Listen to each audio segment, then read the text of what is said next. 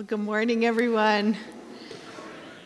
I didn't have this planned, but I feel like the Holy Spirit's whispering to me that somebody has something to say after we sang that song about being redeemed, and Jesus is changing people's lives. So I'm going to grab this microphone, and if you feel like the Holy Spirit is elbowing you and saying, give me a word of testimony, I'm going to hand you this mic. Anybody out there just want to share what God's been doing in their life and give God a little praise? I see a hand. Yeah. Thank you. And tell everybody who you are, Larry. Well, my name's Larry. That was helpful. Nobody raised their hand, so somebody has to raise their hand, right? Uh-huh. And I'll just give you a quick testimony. And it was 1977, and I was going through a divorce. And I was very lonely and rejected. And my pastor came down to my house one day when I was sick. And November 1977. And I can't say this some places, but I can say it here. He was a Lutheran, and I was going to a Lutheran church, and they don't have altar calls. But he got saved at a Billy Graham crusade, this pastor, Pastor Dushel. And so he knew what to do. And I finally surrendered that day. And it was the best day of my life when I opened the door of my heart and I asked Jesus to come in and be my personal best friend. And I turned my life over to him. And my life has never been the same since I did that. Glory be to God. Amen.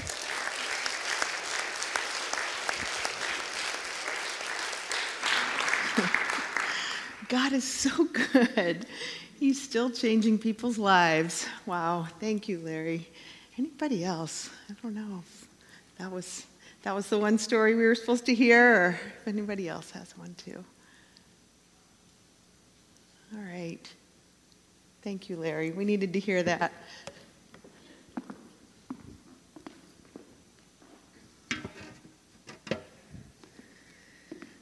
Let's just pray together. God, you are still alive and moving in this world, in our families, in our community, in this church, right here in this room. God, we don't want to miss it. There's so much that we long to see you do in our own lives and hearts, because we bring a lot of burdens with us today, in the lives of those we love. We all know people who need healing in mind, body, and spirit. And God, in this world, we long to see you bring peace and reconciliation, justice and mercy. And it amazes us sometimes, Lord, that your plan for all of this is to work through people like us, that we're the plan. It doesn't seem like the best plan all the time, Lord, we have to admit, but we love you and we trust you. And like the prophets of old, we say, here am I, send me. So God, as we come here this morning, let it be to be strengthened for what you have for us this week as we go back out.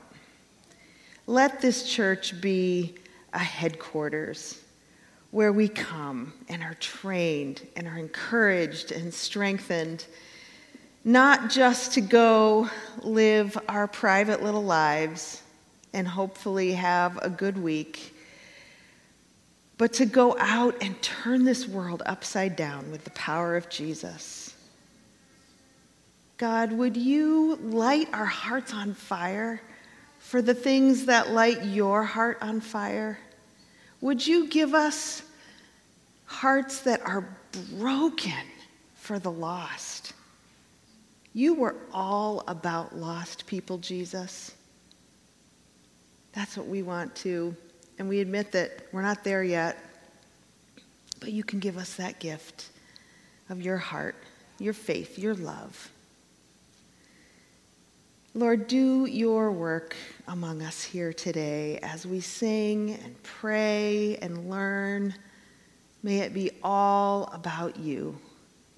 And may we go from this place different than when we came in. In Jesus' name, amen. Well, let's open up our Bibles together. John chapter 20. John 20, we're reading verse 19 through verse 29. Actually, I'm going to go through 31. 19 through 31. On the evening of the first day of the week, when the disciples were together, with the doors locked for fears of the Jewish leaders, Jesus came and stood among them and said, "Peace be with you." After he said this, he showed them his hands and his side. The disciples were overjoyed when they saw the Lord. And again, Jesus said, "Peace be with you. As the Father has sent me, I am sending you." And with that, he breathed on them and said, "Receive the Holy Spirit. If you forgive anyone's sins, their sins are forgiven. If you do not forgive them, they are not forgiven." Now Thomas, also known as Didymus, one of the 12, was not with the disciples when Jesus came. So the other disciples told him, "We have seen the Lord." But he said to them, "Unless I see the nail marks in his hands, and put my fingers where the nails were, and put my hand into his side, I will not believe." A week later, his disciples were in the house again, and Thomas was with them. Though the doors were locked, Jesus came in and stood among them and said, "Peace be with you." Then he said to Thomas, "Put your finger here. See my hands. Reach out your hand and put it into my side. Stop doubting and believe." Thomas said to him, "My Lord and my God." Then Jesus told him, "Because you have seen me, you have believed. Blessed are those who have not seen and have yet believed." Jesus performed many other signs in the presence of his disciple, which are not recorded in this book. But these are written that you may believe that Jesus is the Messiah, the Son of God, and that by believing you may have life in his name. Friends, this is God's word for us today. Holy Spirit, come, move among us. Teach us with your voice. Amen. Well, we're getting to know Jesus' disciples during this Lenten season, especially the 12. The ones who were closest to him in his inner circle, and especially the ones that the Gospels tell us some information about. Some of them we have a little bit, just their names, only a little bit of information, but some of them we can really get to know. And in getting to know them, it helps us to understand what it means for us to be disciples again. So we have these 12. And in your bulletin, again, on the sermon page, there's that little poem that I told you about 2 weeks ago. Did anybody cut that out and glue it in your Bible? Okay, I see a few hands. All right. Anybody working on memorizing it? I'm telling you, memorize it. It will help you the rest of your life. Someday you'll be on Jeopardy and you'll need to name the 12 disciples and you'll be like, "Thank you, Pastor Kristen. I got them memorized." You can cut that out and stick it in your Bible and learn those 12. Well, today we're getting to know Thomas. And all you Toms out there are like, "I know, Doubting Thomas. I know. That's his nickname." It's terrible to have your name made into an insult, isn't it? You know, being a chatty Cathy or an average Joe or a gloomy Gus or, I don't know, a Debbie Downer, Doubting Thomas. Nobody wants to be a doubting Thomas, do they? Or maybe we're afraid that actually secretly deep down we're kind of like him, and that maybe our doubts and our questions about Jesus will be judged to be too big, like Thomas. Nobody wants to be like Thomas. Well, as we get to know him, we realize that maybe that label, Doubting Thomas, isn't really fair. The first three Gospels, Matthew, Mark, and Luke, tell us really nothing about Thomas, except his name. But in the Gospel of John, we get to see him as a real person. He really comes to life and becomes clearly defined. He's usually referred to as Thomas, who is called Didymus, which means twin. As we talked about a couple weeks ago, most of these disciples have at least two names, some of them three, partly because they spoke Aramaic and they spoke Greek, so they had names in both languages, but then Jesus often gave them a new name, and some of them had nicknames as well. So Thomas, we read often, is also called Didymus, which means twin. We never find out anything about his twin, who the other half of that duo was. The first time we get to know Thomas, it's in John 11. And it's interesting that we don't see a doubter here. We see someone of great courage. When Thomas enters the scene, we know he's been with Jesus as part of the 12, but when he kind of comes on the scene as a main character here in John chapter 11, things are heating up. The religious leaders have decided that they have to get rid of Jesus before he does any more damage, and they've decided that they're going to have him killed. They haven't figured out how yet, but they've made that decision. And in the previous chapters, coming right up to John 11, Jesus has come within a hair of being stoned to death twice, and things have gotten so hot that he and his disciples have said, we got to get away from Jerusalem. So they've gotten away to save their lives. But then a message comes to Jesus from his dear friends Mary and Martha that their brother Lazarus is really sick, and they're saying, Jesus, please come. Come, pray for Lazarus. You can heal him. He needs you. But the problem is Mary and Martha and Lazarus live right outside of Jerusalem in Bethany. So going back to help Lazarus would mean going right back into the danger zone.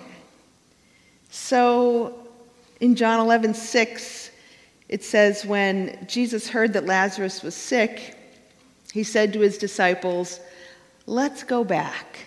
Let's go back to Judea.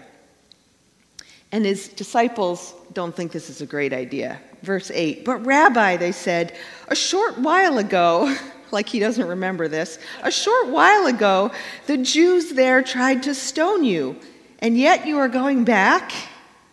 I love how honest they always are with him. Jesus, you might not remember those death threats and those stones. But then Thomas, it says in 16, Thomas, also known as Didymus, said to the rest of his disciples, let us go also, that we may die with him. Wow, that's courage. That's courage. And notice that Thomas is not an optimist here. He doesn't say, let's go, it'll all work out. It's easy, I think, sometimes for an optimist to be loyal in difficult situations, but Thomas, he seems more like a realist here than an optimist. He can see the danger ahead. In fact, he can see nothing but disaster ahead, but he determines to be faithful to the end.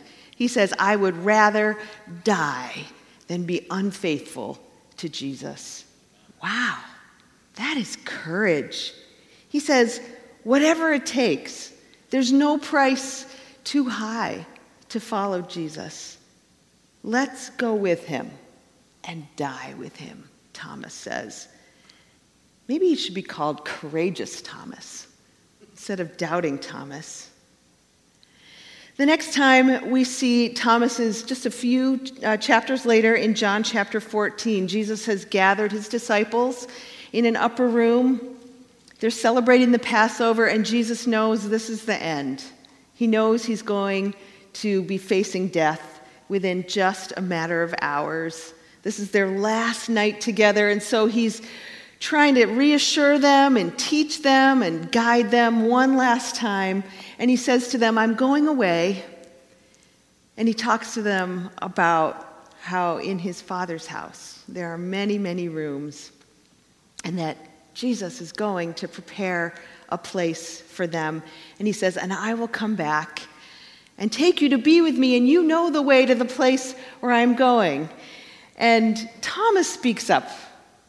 Verse 5, he says, Lord, we don't know where you're going, so how can we know the way? He asks a great question here. Thomas seems not to like living with unasked questions. He's inquisitive. Questions and wonder, and even sometimes doubt, are the soil in which vibrant faith is born. William Barclay says this: it has been said that the whole art of gaining knowledge consists in asking the right questions. It could be said that the way to certainty is to have the right kind of doubt. Isn't that interesting? The way to certainty is to have the right kind of doubt. I've noticed over the years that there are different ways of holding on to these questions of faith. You know, life gives us a lot of questions, doesn't it? A lot of hard questions, heavy questions, questions that really make us wonder and say, God, what were you thinking? There's a way of holding those questions in a clenched fist and stuffing them deep down inside and using them to build a wall against God, against hope, against faith, that just turns those questions deep down into bitterness. And there's another way of holding those same questions, those hard questions, with an open hand and saying, God, I don't understand this, and I would love some answers. I'm just going to hold on, God. I'm going to wait. I'm going to watch. I'm going to let you teach me until I can get some answers. That's a way of doubting that I think can be the soil that faith grows in, and that seems to be what Thomas is modeling for us here. In response to Thomas's question, Jesus gives that great answer. Thomas says, we don't know where you're going, Lord, so how can we know the way? And Jesus says, I am the way, the truth, and the life. And no one comes to the Father except through me. Ultimately, what we need when we have those deep questions that we're holding on to is not so much answers or arguments, but we need the presence of Jesus. That's what Jesus communicates here. He doesn't say, Thomas, this is how it all works out. These are all the ideas behind what I'm saying. He says, I am. I am, Thomas. He says, you know what? I know you don't understand what's happening, Thomas. No one understands, but whatever happens, you have me, Thomas. I am the way, the truth, and the life. Ultimately, what we need is not argument so much as presence, the presence of Jesus. Thomas had the courage to ask that question. He was inquisitive enough to ask that question, how do we know the way? And that led to a deeper understanding, and even more important, a deeper presence of Jesus. Thomas the Inquisitive. That's a good name. Thomas the Inquisitive. So then we see Thomas again in today's passage, John 20. It's Sunday evening. Jesus has been dead since Friday afternoon, and all hope is lost. And the disciples are afraid, and they're hiding behind locked doors, and they don't know what to do next because they had pinned all their hopes on Jesus, and now he's dead. And then he shows up, right? He walks right through that door, even though it's locked. He says, "Peace be with you." He shows them that he's alive, and it's amazing, and they're celebrating. But Thomas wasn't there. We don't know why. Maybe it was his turn to go buy groceries. Maybe he was so heartbroken he couldn't bear to be with them. We don't know. But he comes back, and when he gets back, they tell him, "We've seen the Lord." And he's like, "Yeah, right. No, really, we've seen the Lord." He doesn't want to believe it. He can't believe it. He says to them, "Unless I see the nail marks in his hands and put my fingers where the nails were and put my hand into his side," because remember, Jesus was poked with a spear in his side when he was on the cross. He says, "I will not believe." That's where he gets that nickname, Doubting Thomas. Well, if we closed our Bibles and left the story right there, we could leave him with the name Doubting Thomas. But the story goes on. A week later, I just imagine what that week must have been like for Thomas. A whole week later, must have felt like a long week. God doesn't always speed things along on our timetable, does he? A whole week later, Jesus shows up again. He walks through those locked doors again, and this time, Thomas is there. It's almost like Jesus knows he's got to go back for that last one for Thomas, since he missed it the first time. And he and Thomas have a real encounter. It says in verse 26, "A week later, his disciples were in the house again, and Thomas was with them. Though the doors were locked, Jesus came and stood among them and said, 'Peace be with you.' Then he said to Thomas, 'Put your finger here. See my hands. Reach out your hand and put it into my side. Stop doubting and believed.'" When Thomas saw Jesus and his wounds, he breathed out the greatest confession of faith in the whole New Testament. He says, "My Lord and my God." Wow. Believing Thomas. Faithful Thomas. Not doubting Thomas. Believing Thomas. You know, I think there's two things we can really learn from Thomas that help us on our journey. And that's this. First, that Jesus does not blame anyone for wanting to be sure. Jesus does not blame Thomas for his doubts. He knows that the path to faith is often through the wilderness of doubt. And Jesus never says to Thomas, "You shouldn't doubt." He never says to anyone, "You must have no doubts." In fact, through the Bible, we see God patiently helping people who have their struggles with doubts. Before Gideon could be used by God, he cried out, "If the Lord is with us, why has all this happened to us?" You ever said anything like that? Job struggled with God. He said, "I cried to you, God, but you don't answer. I stand before you, but you don't even look." Wow. David in the Psalms cried out, "How long, O Lord? How long will you let the wicked prosper and let the good people suffer?" Isaiah said, "Oh, that you would tear open the heavens and come down."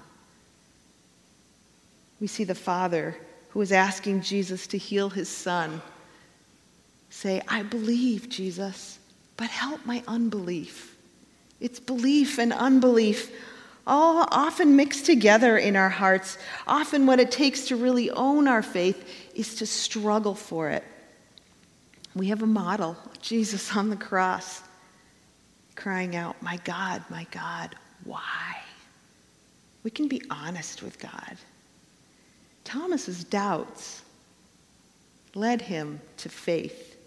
My Lord and my God. You know, sometimes I think giving our lives to Jesus, becoming Christians, is presented to us sort of like when we want to download some new software on our computer, and you get to that long terms and conditions. You're supposed to read the whole thing, but nobody can read the whole thing, and even if you did, you wouldn't understand it, so you just click agree at the bottom. Yeah, I agree. I hope it all works out. Sometimes I think giving our lives to Jesus is presented like that. Just click agree and he'll help us figure it all out. Notice that Thomas did not become sure through working through the creed, working through the convictions of truth, but he first had a personal experience with Jesus. He touched his wounds. He put his hand in that wound on his side.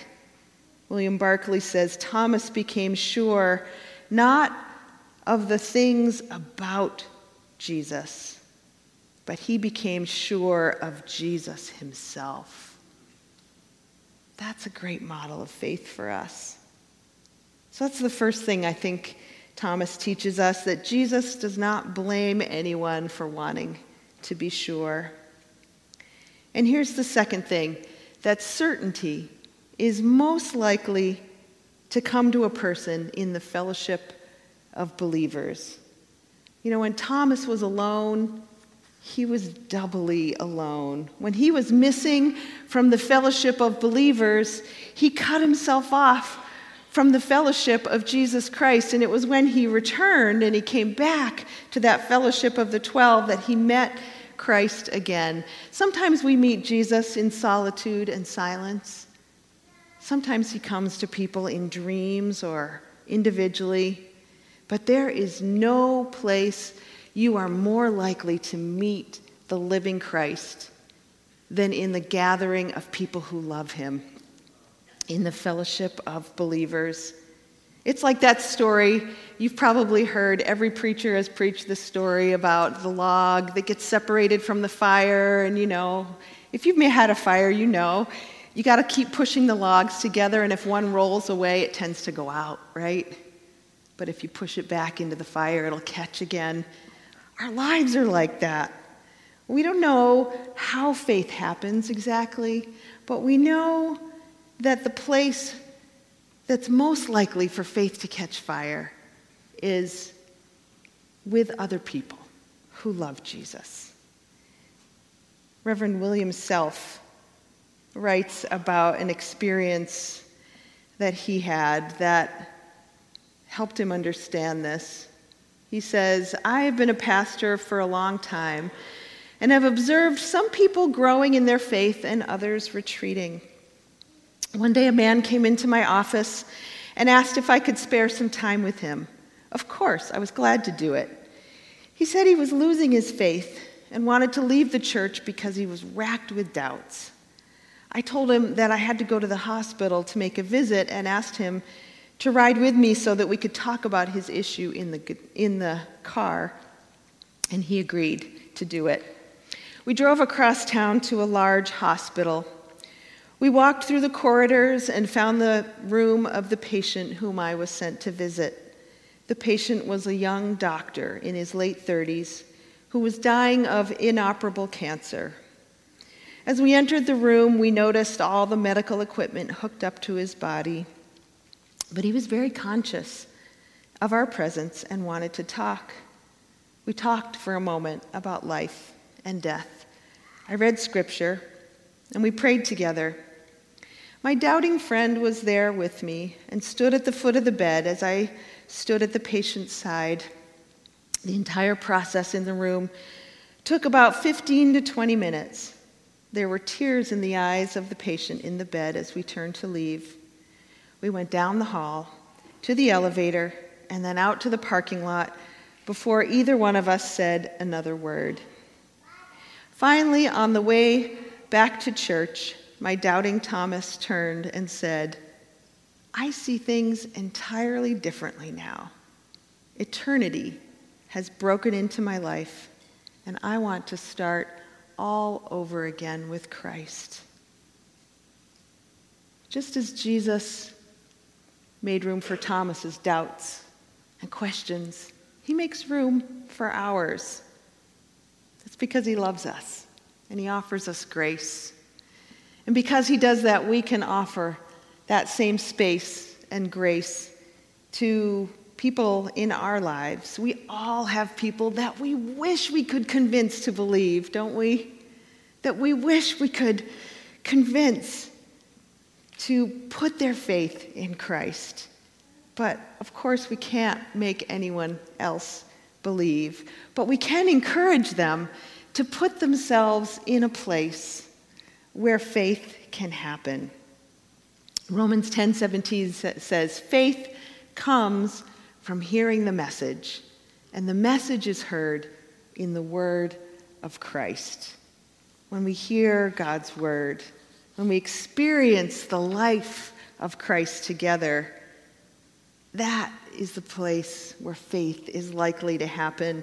This chapter, which is the next to last one in the Gospel of John, it ends with these words: Jesus did many other signs in the presence of his disciples, which are not written in this book. But these are written so that you may come to believe that Jesus is the Messiah, the Son of God, and that believing you may have life in his name. Clearly, John knows that, like Thomas, we're going to need evidence for our faith. And he provides it. That's why he wrote this book. Certainty is most likely to come to a person in the fellowship of believers when you feel your doubts overwhelming you, when you feel your faith growing cold, when you are in a season like Job and saying, God, do you even see what's going on in my life? It's so tempting to pull away from the church, to pull away from your sisters and brothers in Christ. That is exactly the time when we need each other. If you see people who are drifting away, go pull them back. Run after them.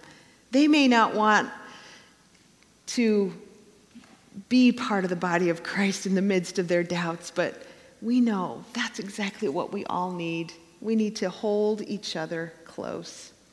Well, Jesus ends with this in verse 29. Because you have seen me, Thomas, you have believed.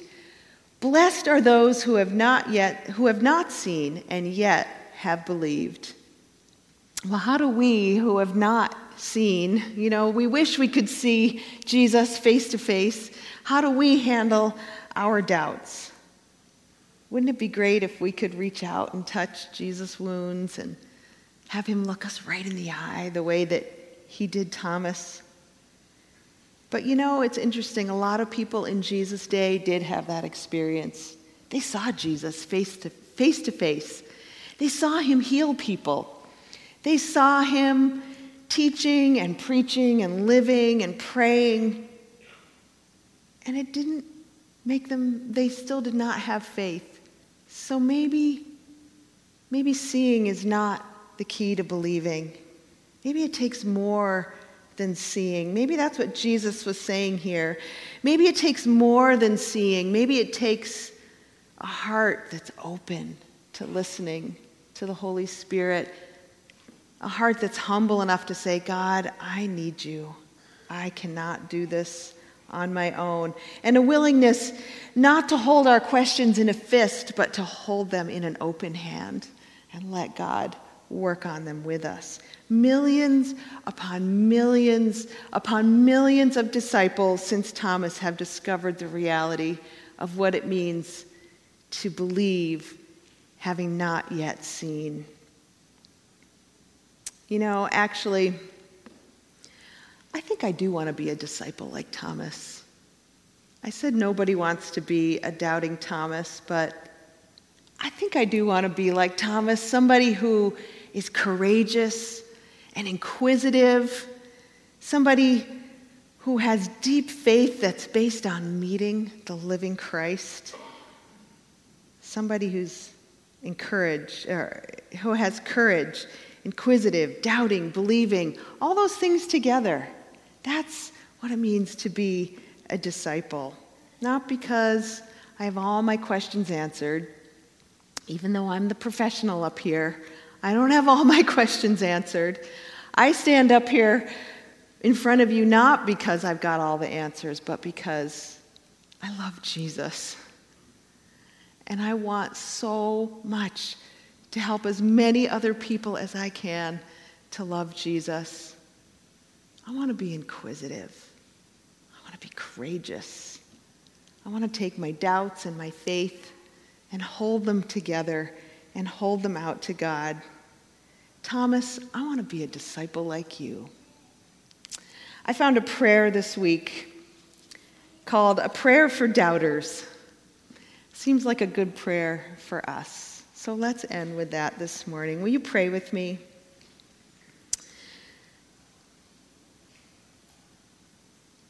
Oh God, you call us to be people of faith, yet we are often people with doubts. We doubt that love can grow again in relationships where anger and bitterness reign supreme.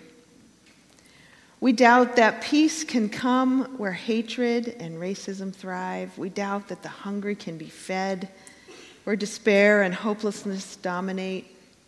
But Jesus, you specialize in impossibilities. You walked on water. You heal the nations. You forgive sins. You set the captive free. And you set us free from our captivities. This morning we pray for people here who are filled with doubts, who wonder whether you exist and whether you are listening to our prayers, who wonder what this whole community of faith is about. God, we pray for people who doubt the purpose of life, who wonder whether to give up, who face feelings of meaninglessness and despair. Even when we have that sinking feeling, give us the wisdom to turn to you. Lord, we believe. Help our unbelief.